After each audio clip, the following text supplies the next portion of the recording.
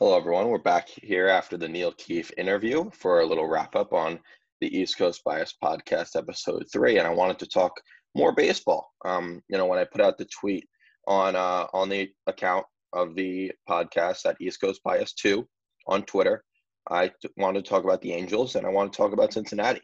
So, of course, the Angels, we know their story. We know that they haven't been able to get the job done. They got star players in the lineup. They have Trout, of course, Ohtani, Rendon, Fletcher, who's really come on as a really nice player, as well as Iglesias. They signed in free agency, but they haven't been able to get that pitching. They made a nice trade this offseason with Cincinnati, another team I wanted to talk about, to get Rafael Iglesias in their bullpen. But the real thing has been starting pitching, and they've gotten just enough this year to really have a great start. They're 6-3 so far, tied with the Astros for first in the AL West. Yes, have they given up a lot of runs? Of course. They've given up 53 runs, which as of the morning of the 12th on Monday, it's the second most runs given up in the AL at 53. Only Oakland has given up more runs. So the Angels are in a really good spot. I really love how they're playing. They've had really exciting games. Of course, that Sunday night baseball game against the White Sox where Jared Walsh hit a walk-off home run, and others. They did have some really tough news as their starting outfielder, Dexter Fowler, has torn his ACL. He's out until 2022, of course. He's out 69 months, so that'll take him to the end of the season. But I really think they could take it. I think that they have the depth. And they have the team to really compete this year. I'm not saying to compete for a division, but I am saying to compete for a wild card spot in the AL. There's so many teams that could really take over this year. When we look at playoff like teams, you think of the Yankees, you think of Tampa Bay or Toronto, which most likely one of those teams or two of those three teams, I should say, are going to take up a division spot and a wild card spot.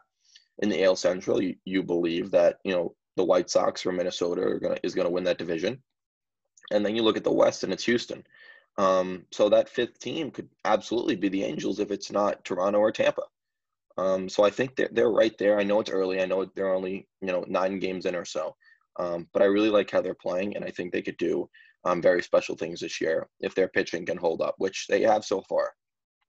So let's move over to the National League real quick. And I wanted to talk about the Cincinnati Reds. So the big thing with the Reds throughout last year through the 60-game season, we saw in the playoffs when they scored a total of 0 runs, was that they couldn't hit. They couldn't put the bat in the ball, and they couldn't drive in runs. Well, folks, they have driven in the most runs in the National League so far with 66, and it's by a very large margin to the Dodgers, who are second. The Reds are 6-3, just as the Angels are, and they're looking really good. Tyler Naquin has come on as a big player. Nick Castellanos has lit a fire under that team after he somehow got a suspension, but that's for another day. They're owning Great American Ballpark. They're 5-1 at home, and I really think that their schedule it's been all right. They've played the Cardinals, and they've played the Cardinals during their run. They've also played the D-backs and the Pirates, so not the craziest of schedules so far, and they have a few more teams that they can beat up on. So looking, at the future schedule, they have the Giants for 3 games, which is on the road. It's not the easiest series. Then the Indians, and then the D-backs again. So they have a few series that they could really, shine and gain that lead in the NL East or NL Central, I should say. That's really not the most competitive division. St. Louis made a big splash this offseason getting Arenado, but that was really the only splash. The Cubs, we don't know where they are. Milwaukee, they're kind of just sitting tight and not making any, big moves. They have a few nice pitchers in Woodruff and Corbin Burns, but that's pretty much it. And then, of course, Pittsburgh is just Pittsburgh. So when you look at the NL Central, Cincinnati could definitely take over. It's just a matter of if their offense can hold up in this, hot streak. And we'll see if they can. I do believe that they can hold on for a few more, series and maybe into May or mid-May. But I do think it's St. Louis's division to lose. But Cincinnati could definitely make some noise, and they have so far. So I believe that their offense could hold up, but it's so difficult with them because they're so inconsistent. So I hope everyone enjoyed the Neil Keefe interview. I think it was a really nice interview. We sat down for about 25, 30 minutes. And we just went to all Yankees. We went into why they're struggling so far, why they haven't, won the big one just yet in this, 2017 to 2021 window that they've had, with Judge, Sanchez, and Stanton coming in 18 and all the players and Torres. So we'll see how the Yankees do, but I hope everyone enjoyed the interview. And then we talked a little bit about the Angels and the Reds. But this is episode 3, East Coast Bias Podcast, Dylan Pescator. All right. All right. Awesome. Hello, everyone, and welcome to episode 3 of the East Coast Bias Podcast with Dylan Pescator. We have a big guest today, Neil Keefe, host of the Keefe to the City podcast and blog, and of course, the author of The Next Yankees Era, My Transition from the Core 4 to the Baby Bombers. Thank you for joining me today. Hey, Dylan. Nice to be here. Of course. So we're going to start with a pretty broad question. It's something that I notice, throughout scrolling my timeline on Twitter and just realizing the media. You're one of the most honest guys on Twitter and in the media when it comes to Yankees or in sports. We always, see the positive spin from whatever, media source it may be, but you really, get down to the facts. Do you feel like you're in the minority with your mindset? I don't necessarily know if I'm in the minority. I think, for Yankees fans who follow a lot of the beat guys, certainly they have to have a much different perspective than we can as fans, and the way we write or talk about the team as fans. You can, say what's on your mind. You don't have to worry about, editors or crossing any line with, back in the day when I worked at CBS Sports and WFAN right out of school, it certainly was much different than what I can do now on my own in the sense that, there's partnerships with the teams, there's relationships with the teams, there's sponsorship deals with the team. So you never want to step on any toes or cross any lines or boundaries. So when you're sort of on your own as a fan, you can say what's on your mind. So I guess it's really, what's the following you pick on social media, or who are the people that you read or listen to? That's sort of, what will determine the honesty. But for the most part, I think just Yankees fans as a whole, and, maybe this is other fan bases as well. It's tough to say because I'm not a fan of theirs. But it just seems like fans for the Yankees are so quick to back the moves that the team makes, to agree with every decision they make, when that's not necessarily the right thing to do. I mean, this team has spent hundreds of millions in the billions of dollars in the last 12 years, has nothing to show for it, has 4 ALCS losses, hasn't been to the World Series since the last time they've won it. They continuously bring back the same team. They have the greatest financial resources in the game and are scared of the luxury tax threshold when a team like the Dodgers or the Red Sox a couple of years ago blow past it in the course of a quest for a championship. And the Yankees have just become a different team over the last 2 years, and it's very frustrating to watch. So I do enjoy being honest about the team because I feel like a lot of fans do feel this way, but so many are so easily swayed by what the team does. Absolutely. It's a very, rare thing to actually see on Twitter. I hope people actually have the mindset, but are, too scared to actually put it out. In 2017, one of the best years of Yankee baseball I've ever seen, especially, with how young I am. The run was out of nowhere. I mean, the team made the wild card game. We were down 3-0 in the first inning against the Twins, and then what happened after that, and then kept coming back 2-0 against Cleveland, and then of course losing to Houston in 7. But how much hope and promise did you have for the team, during and after that run came to an end? Yeah, that was one of the best seasons of my life, and certainly, I'm a little older than you are, so I've had, a couple more glory years than you got to experience, but that was just a fun season. The team wasn't supposed to do anything. They were picked by a lot of people to finish last in the AL East. They got off to a pretty decent start. They challenged the Red Sox, right to the end for the division when the Red Sox were really built to win now. And if you go back to 2016, when the Yankees sold at the deadline and got rid of every tradable asset, it was sort of like 2019 will be the year they contend. And then to jump right into it the next year in 17 with the young core and the young players who were so fun to watch, so easy to root for, that when they got to Game 6 of Houston, I remember that day thinking, like, holy shit, this team could win. This team could be in the World Series tomorrow. And they blew Game 6. They couldn't hit in Game 7, and they blew the chance. But when they made the final out of Game 7, I wasn't even upset. It wasn't a crushing loss like 2018 or 19 or last year, or when they couldn't beat the Tigers any of those years, or it felt different. It felt like there was hope and promise, and you could see that this team in their first attempt came within a 1 game of the World Series, and it was exciting. And now here we are. They've played 3 seasons since then. They haven't gotten as close as Game 7 of the ALCS. Everyone's either injured now or underperforming or older or more expensive, and they've sort of gone backwards. And I know that success in baseball isn't linear, and you can't project that just because you came within a game of the World Series that the next year the next step would be to get to the World Series and then to win the World Series. I understand that, but to go back in time to the offseason before 18 when this team essentially turned Chase Headley and Starlin Castro into Giancarlo Stanton was an unbelievable team, then sort of got hurt and after the All-Star break took their foot off the gas. Boone's first season was a disaster. The playoff loss to Boston, they couldn't have played worse. He couldn't have managed worse. And everything since then has been bad. And it sucks because I can't believe that this window could close without this team winning a championship. And that's, if you told me that on the night that they lost Game 7 and 17, I would have said that's impossible. Exactly. That's exactly how I felt. I mean, it didn't even feel like, a crushing loss, as you said, when they lost in 7 and, our wonderful man, Greg Bird, made the last out of Game 7. So I know. And what stinks about him is I was a big fan of his. And in 15, he was one of the only shining spots that season when they collapsed after the All-Star break. I think they had a 7-game lead at the trade deadline. And then the Blue Jays went out and traded for everyone. And he was like the only guy in the Yankees hitting when they lost the 1-game playoff, which was obviously going to happen against Dallas Keuchel at that stage. And to hit that home run with Miller in 17. But Greg Bird, he got cocky and he turned into something that was easy to root against towards the end of his time. So I'm glad he's not here anymore. But to think that of what he was and where he is now is shocking. Yeah, a famous quote from Greg Bird is he has 5, 6, 7,000 more chances, and I'll tell you, I think he had 100 more chances, and that's all he got. So he's definitely gone. But going to 2018, as you said, you were talking about the Stanton trade. Looking back at it now, and let's say you're in the feet of Brian Cashman, would you make the Stanton trade again if you had the chance?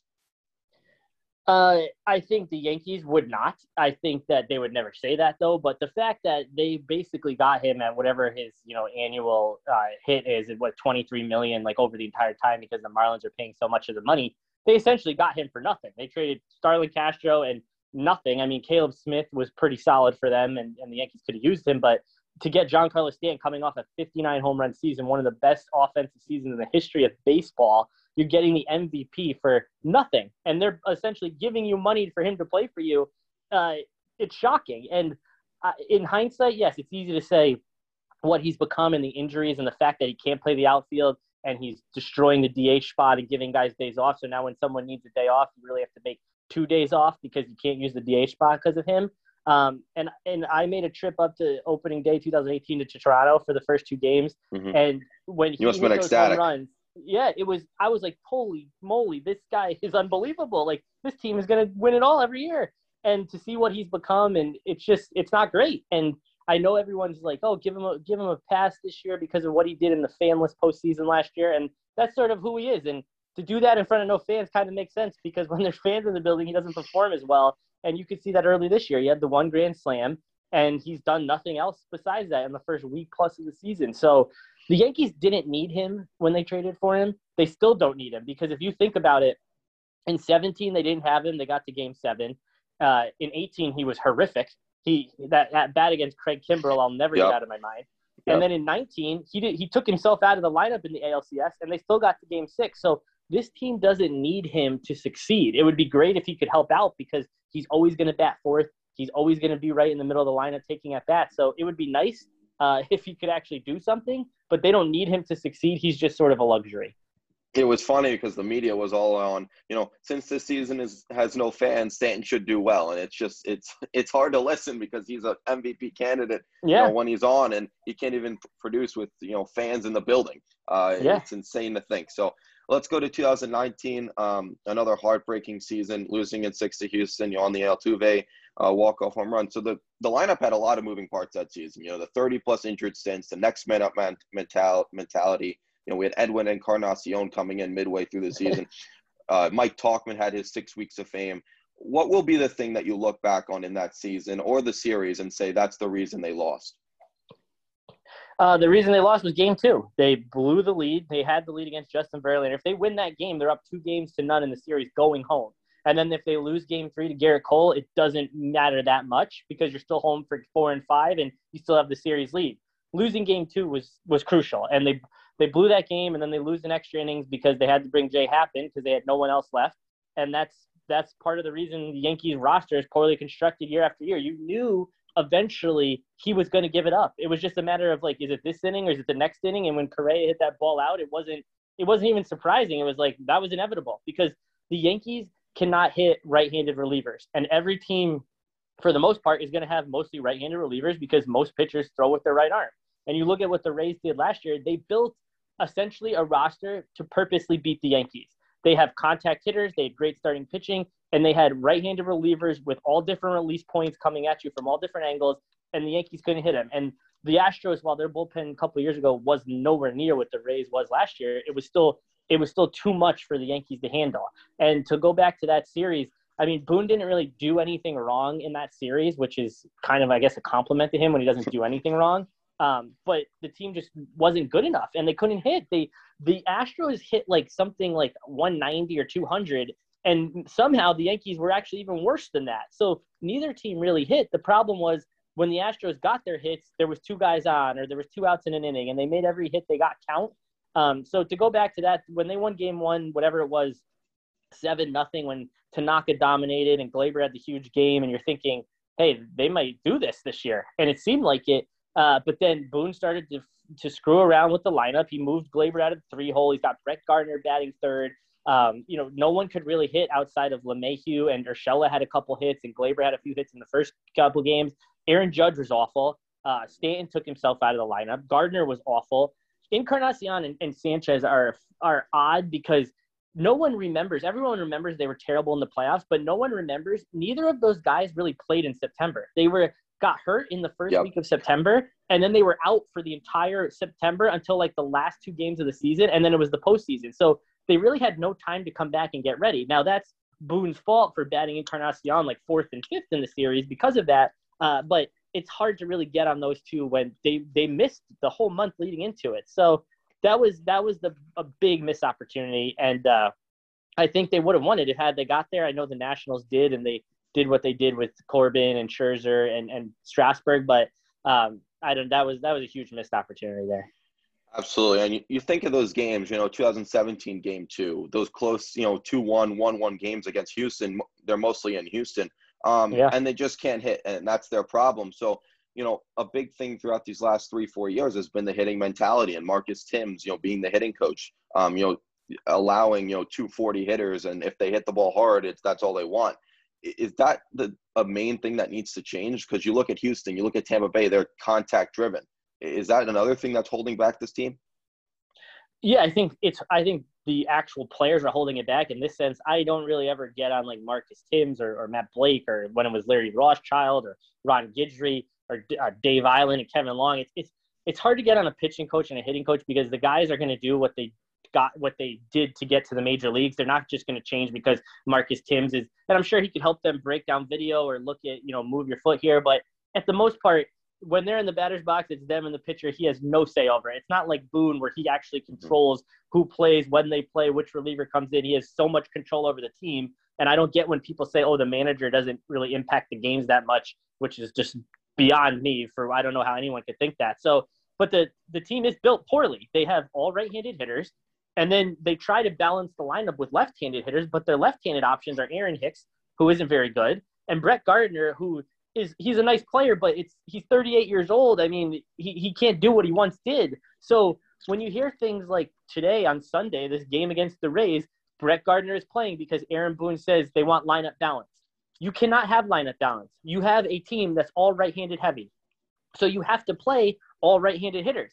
And even if you do something as dumb as put Aaron Hicks in the 3-hole to divide up the righties, after Aaron Hicks, there's still going to be eight right-handed bats in a row. It makes no sense. So I get that Brian Cashman talks about just get the best talent available and it will work itself out. But at some point, you need some left-handed hitters in there. You look at what the Blue Jays did with their bullpen in the opening weekend. You look at what the Rays have done these last 2 days. These teams, they know how to beat the Yankees. You get the lead in the 6th inning, you go to right-handed relievers, and they have no chance at coming back. And that's going to be a huge problem throughout the season. And I know that this team is built to beat up on the Orioles and the Red Sox and the Tigers and the Royals. And over a course of 162 games, they'll destroy get number 3 and 4 and 5 starters, and they'll rack up and pad their stats and have great runs. But all the Yankees are right now is about the postseason, and that's pretty much the Yankees as a whole. So everything that they're doing for these 6 months is to win in October, and to win in October, they're going to have to get timely hits, and they're going to have to beat bullpens, and those are the two biggest problems with this team. Absolutely. We've seen runners in scoring position, left there throughout, the first 6-7 games of the season, and it doesn't seem like it's going to change. So you mentioned this before, and I wanted to get your reaction because it's one of the biggest, misconceptions / confusions in the Yankees fans' mind. So going back to 2020, we know the Tampa Bay series, COVID year, 60 games. But what was your initial reaction when TBS cut to the shot of Jay Happ warming up in the pen in the first inning of Game 2?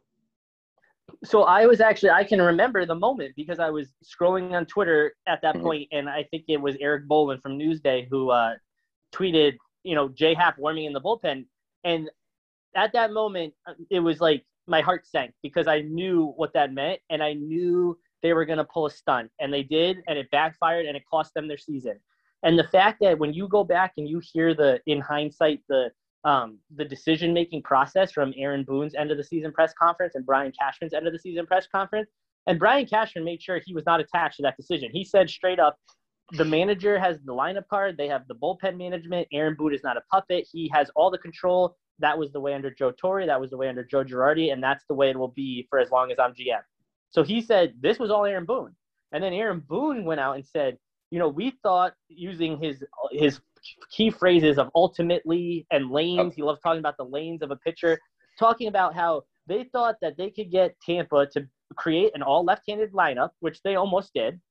And then they could get Jay Happ the lanes to go in and win. The problem is Jay Happ is not Clayton Kershaw. He's not Blake Snell. He's not a great left-handed pitcher. He's so bad that he's not a Yankee anymore because they didn't pick up his option because he's horrible. He had not been good as a Yankee since the moment before he blew Game 1 of the 2018 ALDS. And yet they decided that with a series lead, they were going to pull some trickery. That's something that the Rays would do because they're the Rays and they have to look for these inefficiencies to win games. That's an embarrassment for the Yankees to go out there and think that they're going to pull a magic trick against the Rays. And it didn't work at all. Happ was horrible.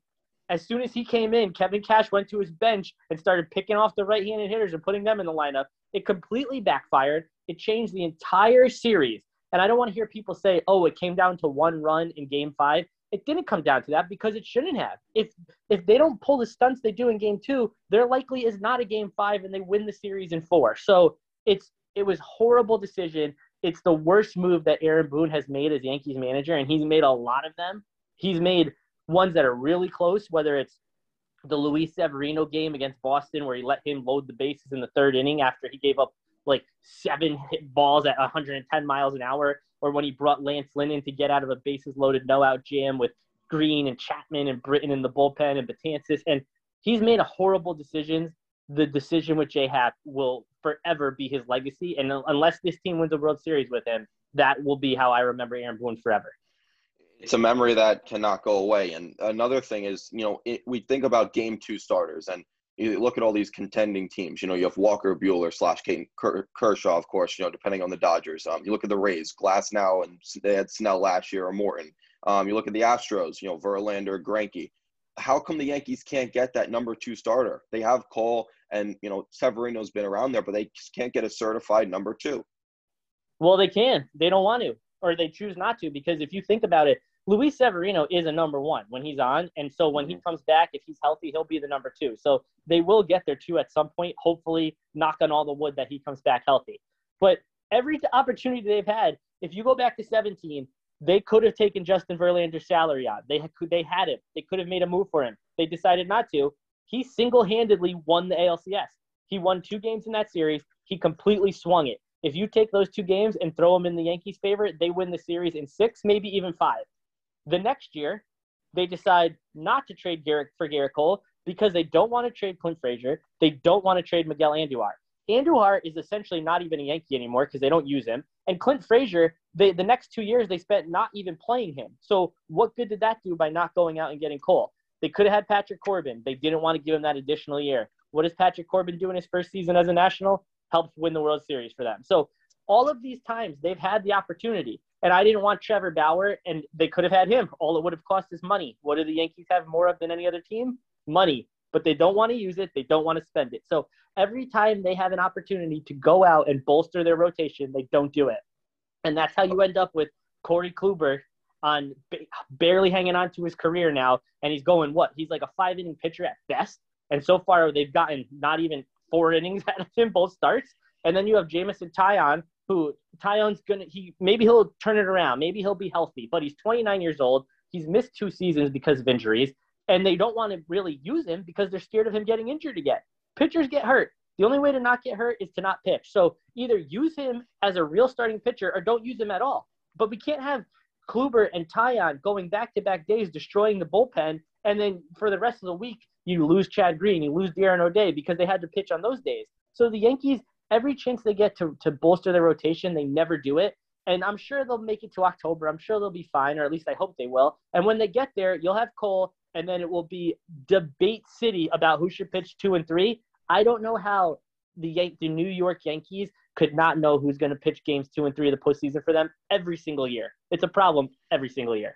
100%. It's a debate that really no one wants to have. So a few more questions here before we wrap up. And going back to your, comments on Kluber and Taillon, it frustrated me because throughout this entire offseason, all we heard about was the luxury tax. And, there was even more consistent names that they could even get under the luxury tax, like a Taijuan Walker or a Jake Odorizzi or even a Masahiro Tanaka, who they let walk, yet they decided to go with Kluber and Taillon. How frustrating was that? With Kluber, I actually was an advocate for him. I wrote about it as soon as he did his throwing session. I said, this guy is the perfect low-risk, high-reward candidate the Yankees never take a chance on. I didn't know it would cost them not bringing back Tanaka. I didn't know they would sort of try to turn Tanaka into Taillon and Kluber because neither of those guys have really pitched in 2 years. Why can't they have Tanaka and Taillon and Kluber? Mm-hmm. That's what makes the most sense. And they could have. They could have easily done that. But Hal Steinbrenner got to count his pennies, got to make sure he gets all that money back that they supposedly lost last year, even though no one actually knows the facts behind it. And that's sort of who they are. They sometimes they're against the luxury tax. Sometimes they don't care about it. Some years they're for it. Some years they're against it. If you go back to after 13, they were saying, we're not going to go over. I think at the time it was $198 million.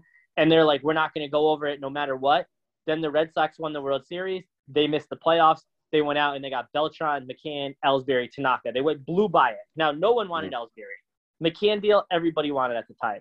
The Tanaka deal, every team was in on Tanaka. Beltran, it made all the sense, even though they really should have had him back in 2005, not in 2014. But that's a different story. So they blew by it then, and then a couple of years later, they blow by it. Then they get under it. Then they blow by it. So are they setting themselves up for next year to go on this, on this crazy run and go get Corey Seager or Trevor Story or somebody? I wish I knew. I don't think they will. I think Hal Steinbrenner doesn't think you need to go over the luxury tax threshold to win the World Series, and you don't. But if you can, why wouldn't you? Like, if you have the option to do it, why wouldn't you? You would make that money back in 10 minutes of Coors Light sales on opening day. It doesn't matter that you go past it a little and have to pay a tax. The Dodgers have been blowing by it every year. All it got them is a trip to the World Series in 17 and 18. It got them a championship in 20. And now they're like, we're going to go for another championship. So that must be a great life to have. And my wife is a Dodgers fan. She's from Los Angeles, and I envy her because her team's like, we're just going to go out and get everyone we can to try to win. The Yankees, they'll win, but there's a cost to winning, and they're not going to go too far to try to win, just far enough. I feel like they're just so satisfied with a DS appearance or a CS appearance, and there's not, much more to go. So 2 more questions here. This one's a little bit of an interactive one. So the lineup has been criticized by, you, me, a lot of fans. And let's say you were Aaron Boone and everyone's healthy. What would your lineup look like? But before you do, because I know you have to think about it a little bit, I'm going to say mine first. So I'd go with DJ, Gio, Judge, Stanton, and then I don't want, a lot of the strikeout guys combined. So I'd go with Clint and the 5-hole. Then I'd go with Voit, Sanchez, Torres, and Hicks in the 9. Yeah, that's not bad. I mean, it's better than what they have right now. I mean, certainly DJ bats first. I would still stay with Judge at second. I understand the idea of putting Gio there to make potentially more people on base for Judge, but he hasn't been that great this year. I know he was great last year, but it's really hard to quantify what last year was when people say, oh, this guy had a down year and up year. It was 60 games. if there was another 100 games, maybe Gary Sanchez turns it around and no one's complaining about him. So no one really knows there. So I would still stay LeMahieu, Judge. The 3-hole is tricky. I like the idea of Stanton there because you're putting Judge and Stanton back to back, but then you get someone like Tyler Glasnow pitching and you essentially have a back-to-back strikeout. So to me, I would put Voit there. He's a better on-base guy. He's a better contact guy. Then I would go Stanton. 4. 5, I would go Sanchez. I still think going back to 18, the idea of Judge, I mean, Sanchez certainly was much, a different player back then, but the idea back then of Judge, Stanton, Sanchez in a row was amazing. And I really think Gary's coming back. I don't think he'll ever be 2016 Gary again because that's just not a reasonable thing. But I think he'll be closer to 17 Gary. So put him 5th, put Frazier 6th, then Torres, then Gio, then Hicks. Hicks should never bat higher than 7th. I don't know why this team thinks he's Bernie Williams. They treat the guy like he never comes out of the lineup. He could be the worst hitter in the league for 2 months. He's starting every day. And I get that he's the center fielder and he's got a great arm and he plays, great, I guess, great defense. If you watch him every day, his routes on balls aren't so great, but he will never come out of the lineup. Clint Frazier could go 0 for 4 and Brett Gardner could beat out an infield single and then Clint Frazier will be benched for a week. But Aaron Hicks, his lineup spot is forever saved. They gave him the 7-year deal at $70 million. They treat this guy like he's done so much when really his time as a Yankee is like basically an 8-week period. If you stack up 8 weeks, that's really what is driving his career. The same reason Mike Tauchman is still a Yankee because of 6 weeks 2 years ago. So it's very odd, the favoritism and the way they decide like who plays, who doesn't, who's in the lineup, where they are. Gary could go 0 for 10 and he will bat 8th. And then Aaron Hicks could go 0 for 35 and he'll still bat 3rd. So it doesn't make any sense what they do. But your lineup, you could pick the lineup out of a hat and it's probably going to be better than what they're doing. And anyone who says that the lineup and the order of hitters really makes little difference, then why even have it at all? Why not just bat Tauchman first and Tyler Wade second and make Judge the 9-hitter? Because it does matter. And anyone who says that is just lying. It's insane to me to see Aaron Hicks, bat 3 every day. And it's just, it makes no sense, to say the least. So last question here, and this one's a little bit interesting one. So as we know, we haven't gotten it done throughout the last 4 years. Do you think this team can get it done within the next 3 to 4 years in their, so-called window, even though, Hal Steinbrenner doesn't think there's a window? There definitely is, when they're geared to win a championship. And, if not, if your answer is no, what would be the move they need to make so they can be in that championship, series? I think they can. The reason I say that is because the American League is awful. And the Yankees, on paper, are the best team in the American League. Now, on paper, it doesn't translate into actual wins, as we're seeing as they're 3 and 5 through 8 games. But on paper, they are the best team. I believe the White Sox are right there with them. And then there's a huge step off. And then there's like Toronto and Tampa. And I'm sure Houston will be there because the AL West is pretty bad. But the AL is awful. It's really bad. And the Yankees didn't recognize this enough and say, we're going to go out and make sure that we represent the AL in the World Series. We're going to make sure that we have the best team. Rather, they just said, we're going to get better by teams like Baltimore rebuilding and the Red Sox not trying and all these teams who are cutting payroll and not trying to be competitive. They're just like, we're going to get better because other teams are getting worse. They didn't actually try to get better. If you look at the roster from last year, it's the same roster. You just take Tanaka and make him Kluber and Tyone. There's no difference. You take Ottavino, make him O'Day and Wilson, same thing. The lineup is the exact same. And I don't know why people preface things they say about this team with, oh, it's early, oh, it's April, oh, we're a weekend. That's the worst. We're not That's a the weekend. Worst. Yeah, this might as well just be the continuation of the ALDS last year. And the idea that the Yankees, because they didn't play in November and December and January and February and March, wasn't just going to magically, because April 1st came around on the calendar, didn't just make them better at contact hitting or hitting with runners in scoring position. So I do believe that they can get it done. And I think if you get to the World Series, anything can happen in a short series. Look at I didn't think the Nationals had a prayer to even get out of the NLDS a couple years ago. They ended up winning the whole thing.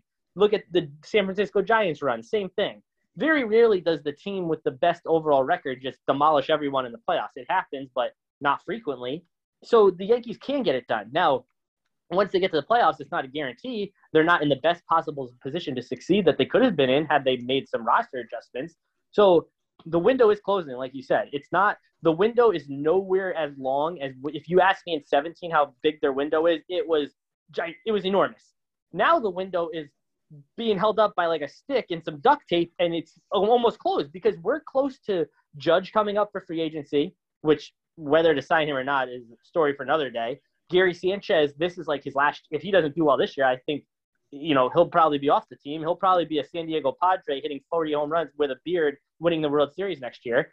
And you're going to be stuck with guys like Stanton and Hicks, and they'll just keep bringing Brett Gardner back forever. So the window on this team is not nearly as open as it once was. It's still there, and I think it's probably, maybe 3 or 4 years at this rate. And that's scary because I don't think they're the best team in baseball this year. So if they can't win it this year, it's another missed opportunity, and they don't have many more of them left. Of course, Yankees sitting at 3-5 of another game today in that horrible stadium, the Tropicana Field. I love the Trop. I love it. I wish the Yankees loved it as much as you did.